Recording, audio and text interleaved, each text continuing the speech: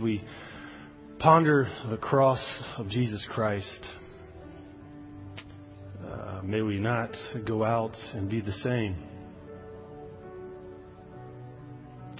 May we be sobered by it. May we also be thankful. And may we go out and rejoice. But Lord, I pray as we open your word, as we contemplate the cross, that you will be glorified.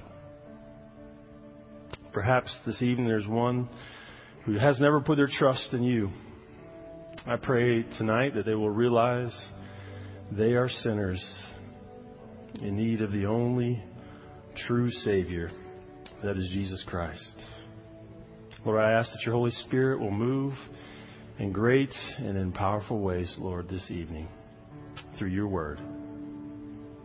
It's in the name of Jesus Christ that we pray. And all God's people said, amen. If you would go ahead and have a seat. As I was kind of getting ready for this lesson, actually I was going back and forth on topics, but one thing that struck me is that, kids think deeply.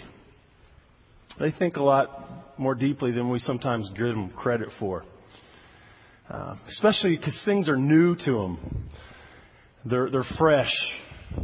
And they think about them hard. My wife told me the story recently of my son. They were driving down there on Chapel Road, and you guys know the place of the man who has all those animals out there. And somehow the topic came up, and Elizabeth said, well, they raise zebras over there. And then way in the back of our van comes this kind of little but kind of low voice that says, we don't praise zebras. We praise the only one true God.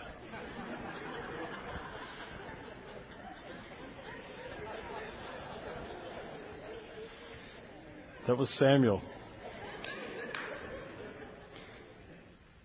But what struck me is he thought deeply about that.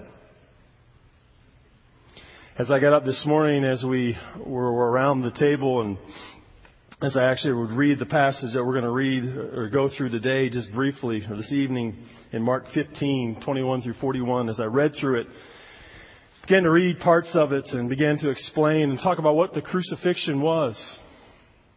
And I explained how probably when the nails were driven into Jesus' hands, they were probably driven more in his wrist than their hands. And then Hannah pipes up, no, it says hands in here. And we tried to explain to her, it's probably talking about that whole region there, and it's most likely, no, it says hands in here. This is what I've been taught. And what it hit me again was, here was another child who is thinking deeply about the cross of Christ. Thinking deeply about the details. And I say this because having been a believer for 32 years, sometimes I feel as if in my heart that I approach the cross pretty casually. I know the story. I know what he's done for me.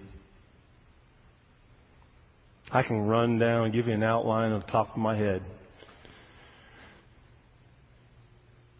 But it's not the place we should be, is it? The cross of Christ is something that we ought to contemplate regularly. It's not just something written in black and white in the Bible. It's something that's real. It ought to move us. Every once in a while, it'll make us cry. And my prayer, my hope for you this evening, and what it has been for me this afternoon, is that it will move you, and that you will contemplate it. I have this picture. It's called The Three Crosses, and it's actually an etching by Rembrandt. And there's actually various versions of this that he's drawn, but the first thing you come is you see the cross of Christ there in the center, and your eyes are drawn to that. And it is gloomy for a reason, because it was a gloomy sight. And you can see the criminals that he was in between, and there's the soldiers in there and others hurling insults at him. But it is said that you can go somewhere to the side, and I think it's over there to your left that you can go. And it's said by some critics that Rembrandt actually etched himself in there. I tried to find it and compare the pictures, and I'm really not sure. But he said that he put him in there because he felt it was because it was his sins that put Christ on the cross too. And as I looked at that, I thought, and I don't know the content of Rembrandt's faith. I don't know if the man's in heaven or hell. I honestly don't know. But at least it spoke to me as here was at least a man who contemplated the cross of Jesus Christ. And so tonight, perhaps could we see ourselves in that picture too, as we contemplate it? Do we see our sins as putting Jesus on the cross? Let's just look at this passage together.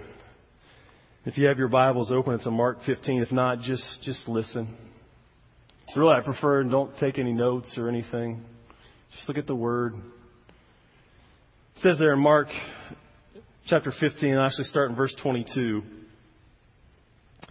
Then they brought him to the place Golgotha, which is translated the place of the skull.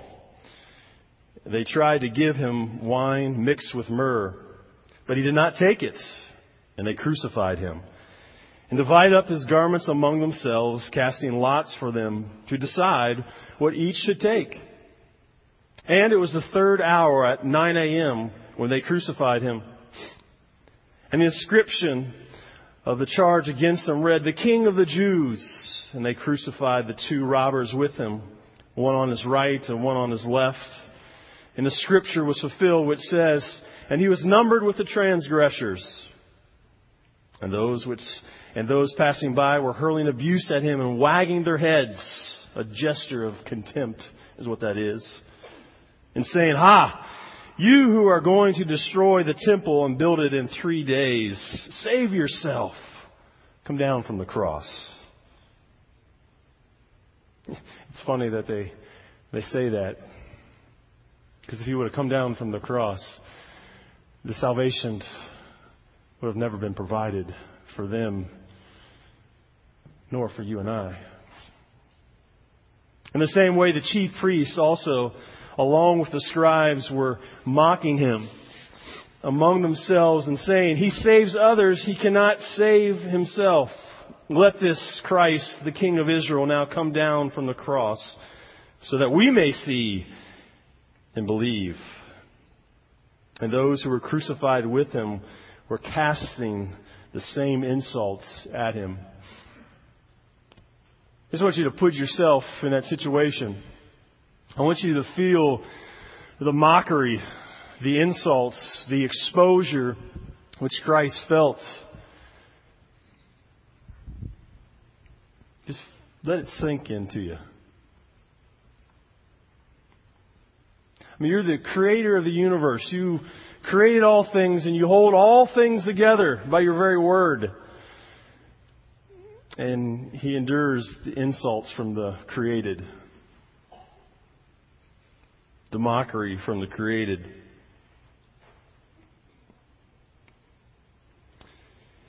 One thing, though, I notice here, a lot of this we could go on and elaborate more, but one thing of notice, too, is that while a lot of explanation is given about the things that were being said and the things that were being done, when it comes to actually the physical torments, the actual talking of the cross, not much is said, is it?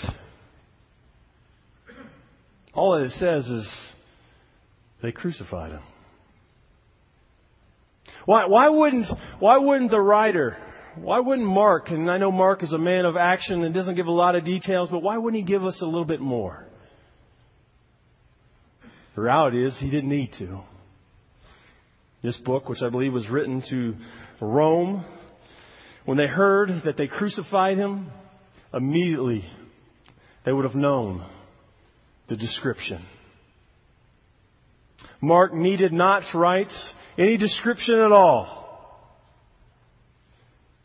The believers in Rome, the unbelievers in Rome, as they heard this story, they would immediately had in their mind the imagery and the vision of Christ, Jesus, being laying down, thrown down to a horizontal beam. And they would have immediately had the image of one of his hands being taken and put it on that beam. And they would have had the image of a Roman soldier holding up a nail, a thick nail, and putting it in his hand or wrist, and taking a hammer and driving it, not just tapping it, but driving it through his arm and into the beam. And then quickly, but also carefully, as to leave just the right amount of space so that the arms would sag in a particular way, would have taken the other arm and repeated the same thing. And then, as you can imagine, as your arms are hanging there with nails, then the beam is lifted up to a vertical beam. And you can imagine the agony and the pain and the ripping and the tearing that would have been going down through the arms as that horizontal beam is placed and attached to the vertical beam. And then they would have taken the foot, and they would have taken the other foot, and they would have lapped them over atop each other. And they would have taken a big old nail and a big old hammer, and they would have taken that and lined it up just right in the foot. And that foot would have driven right through the foot, right through the arch of the foot. And you can imagine the pain that as your nerves, as they would have ran up and down the body. And then as that body would sit there and or would hang there, the body would begin to slowly sag down with more weight. And the pain would have shot up from his hands all the way up to his shoulders and up to his neck and into his brain. And it could be an agonizing pain that you and I have probably never really felt. And then as he fought, because in order to breathe, because of the way that they had him sag, it was tough to breathe, that he would have to begin to push himself up, pushing himself up on a nail in order to get his body up to gasp and get air. And I know you've all heard it before, but I want you to feel it again. And as he did that, just as he felt the agonizing pain in his arms, so the agonizing pain would have gone through the nerves and the tendons, and they would have made themselves all the way up his legs. And not just once, but repeatedly. As he had to fight for every breath of air that he could get.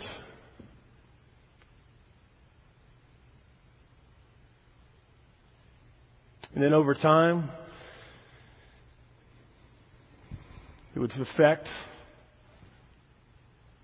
the blood and how the blood flowed. And the blood flow would have been more difficult. And the heart would begin having pain and problems. And then as he would have to push himself up and down for several hours, we got to remember that he was also scourged, was he not? And all those wounds on his back were being even more agonizing as he went up and down that. I want us to feel it.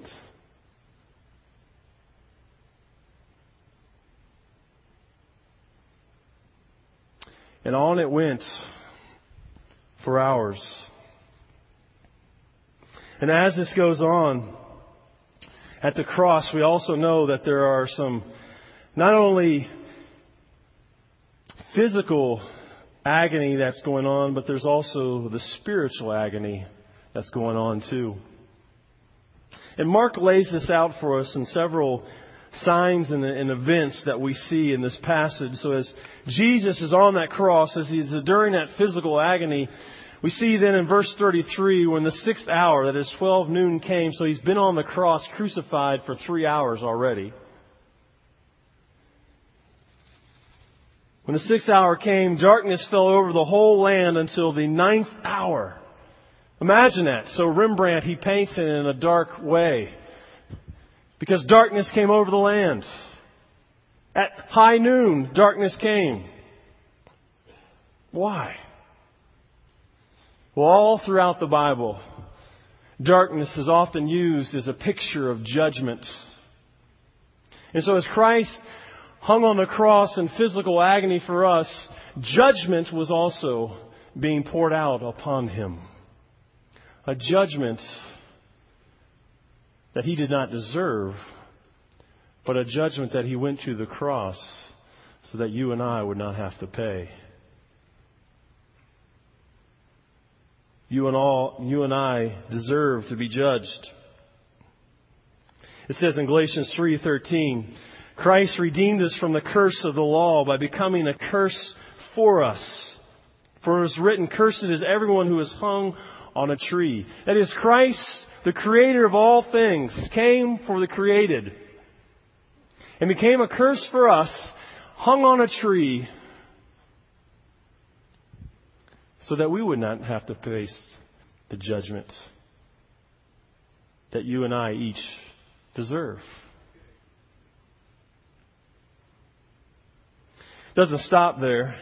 As Grant has already mentioned, as you go into verse 34 of Mark 15, at the 9th hour, Jesus cried out with a loud voice, and this is 3 hours later, Eloi, Eloi, lama sabachthani, which is translated, my God, why hast you forsaken me? And when some of the bystanders heard it, they began saying, behold, he is calling for Elijah. Someone ran and filled a sponge with sour wine, put on a reed, and gave him a drink, saying, let us see whether Elijah will come to take him down. Ignorant people. In their ignorance. And perhaps the most painful time of Christ's payments on the cross, in their ignorance, they make such statements. Because at this time, somehow within the divine Godhead, there was a separation that had never occurred in all of eternity. As there was a separation that occurred that you and I, in some ways that we can never comprehend.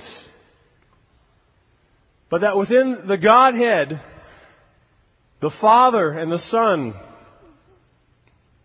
were somehow separated.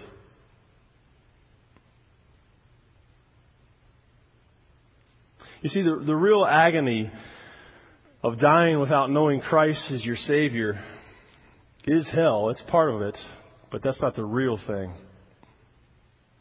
The real thing is that you and I have been created to have relationship with God. But when we reject God and don't put our faith and trust in Christ, for eternity what we face is eternal separation from God, whom is the only one who can ever fulfill your longings in life.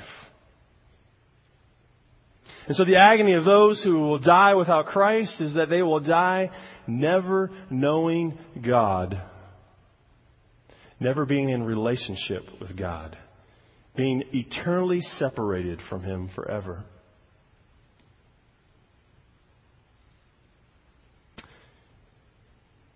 And Christ faced that for us.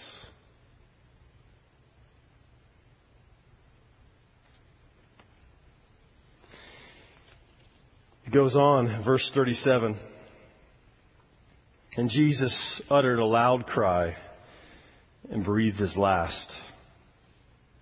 The words here undoubtedly what is recorded in John chapter 19, verse 30. It is finished. Tetelestai. Which really means to bring to an end, or it's the idea of it's paid in full. His last words, he said, I've done it. I've paid it. And as we have just contemplated the judgment, and we've contemplated the reality of dying without Christ and the separation, we ought to contemplate these words. And in the midst of the soberness of this scene, what it ought to do into us is begin to well up this bit of gratitude and thanks. Because it's paid for. The reality is when I go to heaven, or when I ask the EE diagnostic question of why should God let me into heaven, my answer is because it is finished. And you, Christ, finished it for me. And I trust in you. That's my answer. It will do no good to tell him that I was a pastor. It will do no good to tell him I went to church since the day I was born. It will do no good to tell him that I'm a good person and I've done a lot of good things. But to tell us die, it's paid for. It's finished. That's my answer. And in verse 38, it says something really, this is cool, guys. And the veil of the temple was torn in two from top to bottom. Now, it's easy right there. You're like, well, that's neat. Let's go on. But don't stop there for a second. This veil of the temple was because in the temple you got to understand that there was this system, this complex system of barriers of keeping you from getting to the place of the Holy of Holies.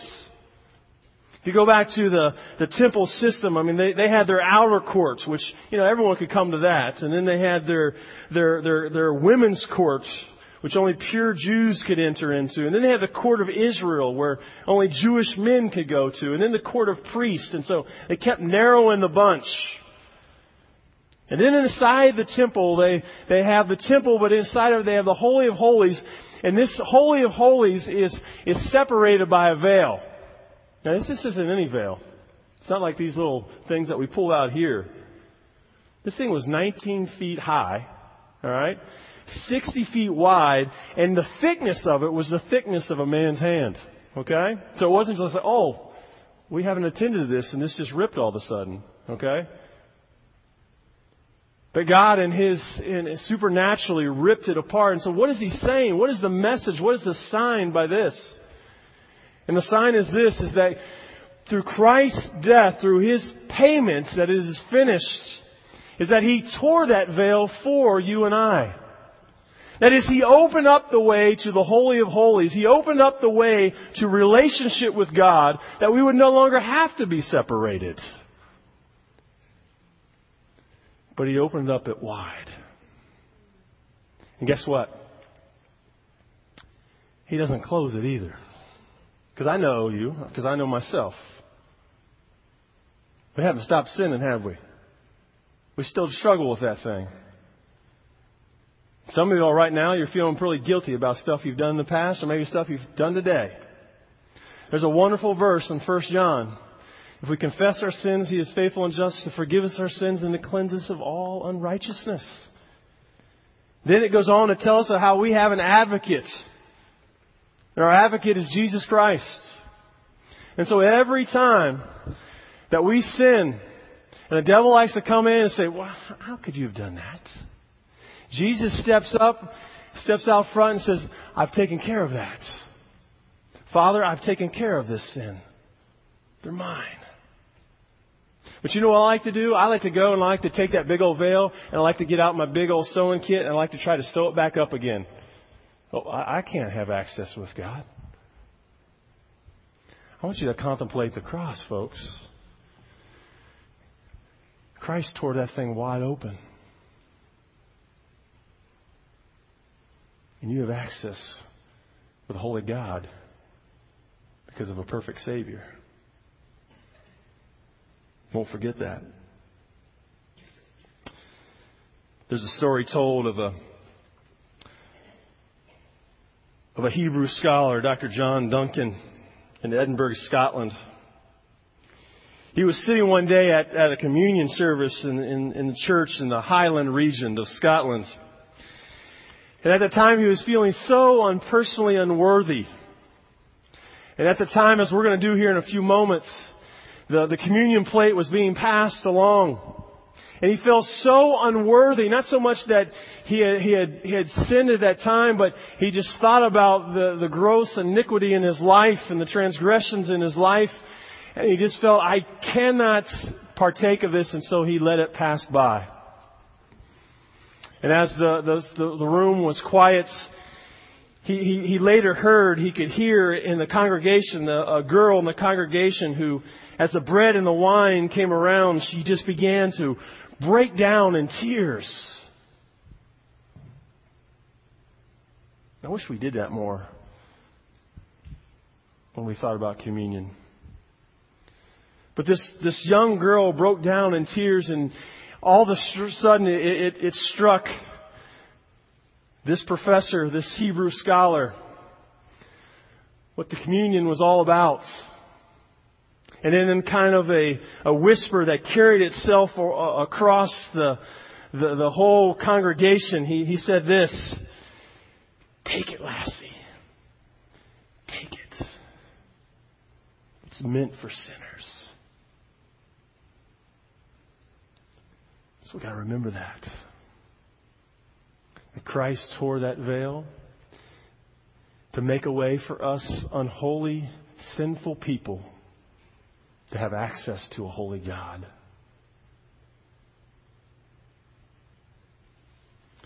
Last, it says here in verse 39, when the centurion who was standing right in front of him, he saw the way he breathed his last, and he said this: "Truly this man was the Son of God."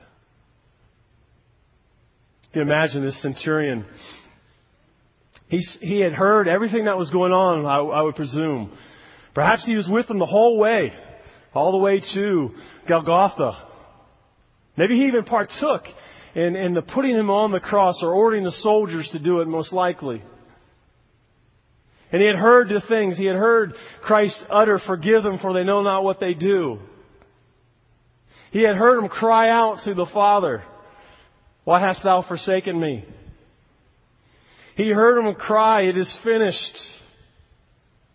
He had seen the wondrous signs that happened. And in his heart, he goes, "Truly this must have been the Son of God." And see, that's the place that we have to come, and maybe you haven't come there yet. But as you contemplate the cross, it's wonderful to hear these things that Christ accomplished for us.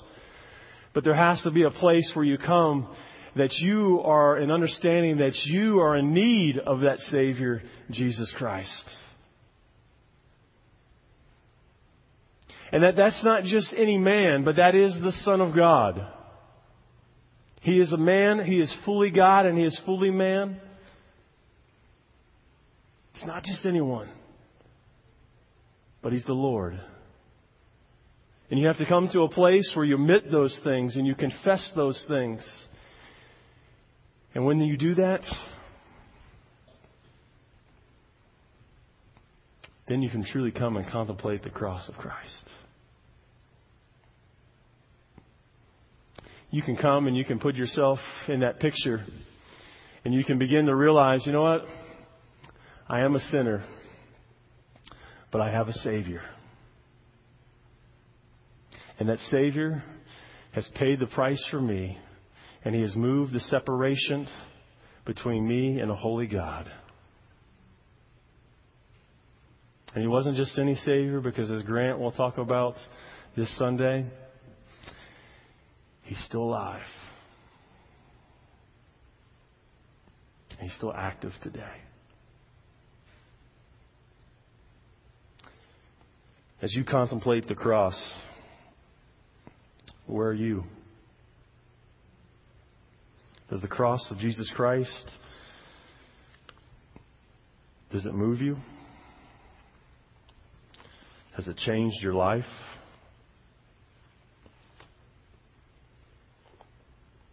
pray. Dear God, we come. And Lord, we come with a mixture of soberness. But Lord, I hope also a mixture of extreme gratitude. When we ponder what you, our Savior Jesus Christ, has done for us, Lord, may we not go out of here and be the same. Lord, if we're an unbeliever and we've never put our faith, we've never come to the point where we realize we're a sinner in need of a Savior, and that Savior is truly the Son of God, Jesus Christ. If we've never put our faith and trust in Christ alone, I pray that today will be the time that one repents of their sin and puts their faith and trust in Christ and Christ alone. And then, Lord, if we have already become one of your children, I pray, Lord, that we will go out and we will think more deeply about your cross. And not be something that is commonplace to us, Lord, but is something that moves us to deeper communion with you. A communion of gratefulness and thankfulness, so that you might be glorified and you might be praised. It's in Jesus' name. Amen. So in the same spirit of worship, deep reflection, contemplation, meditation upon Jesus and Him crucified on our behalf, we're going to share in communion together. Now, you do not need to be a member of Fellowship Bible Church to be able to share in this remembrance time and ceremony. But you absolutely must truly know Christ as your Savior and your Lord. The Bible actually warns to never treat communion lightly. And if you are not a believer, to actually not partake. But if you're not truly knowing Christ, this evening, this is your night. And so in this time of quietness, place your trust in Him. And for all of us who do know the Savior, now that the words are flowing through our heart and our head, let us use this as a time of confessing any sin the Spirit might just bring to our mind. Things we haven't handled correctly, thoughts, irreverence, whatever it might be. Let us confess it before the Lord. Experience His cleansing. And to walk in the joy of knowing that it is finished and He's paid it all. After the men pass out these elements in just a few minutes, we will share in them together. We've been thinking pretty significantly and deeply about the cross. Do you know who thought about it eternally? Jesus. He had been contemplating this and knowing that in order for redemption to not only be revealed to humanity, but to be accomplished, He must endure the cross as prophesied. Not just the physical pain, but the complete breakdown of fellowship, something He had never known. And knowing this, just hours before the event took place, He said these words, and we are to think of them and to actually do as He said. He said, Paul wrote this, "For I received from the Lord that which I also delivered to you, that the Lord Jesus, the night in which He was betrayed, He took bread, and when He had given thanks, He broke it, and He said, 'This is my body, which is for you. Do this in remembrance of me.'" In the same way, He took the cup also after supper, saying, "This cup is the new covenant in my blood. Do this as often as you drink it in remembrance of me." Paul wrote, "For as often as you eat the bread and drink the cup, you proclaim the Lord's death until He comes." So let us pray. Lord, this has been such a magnificent, significant time for us.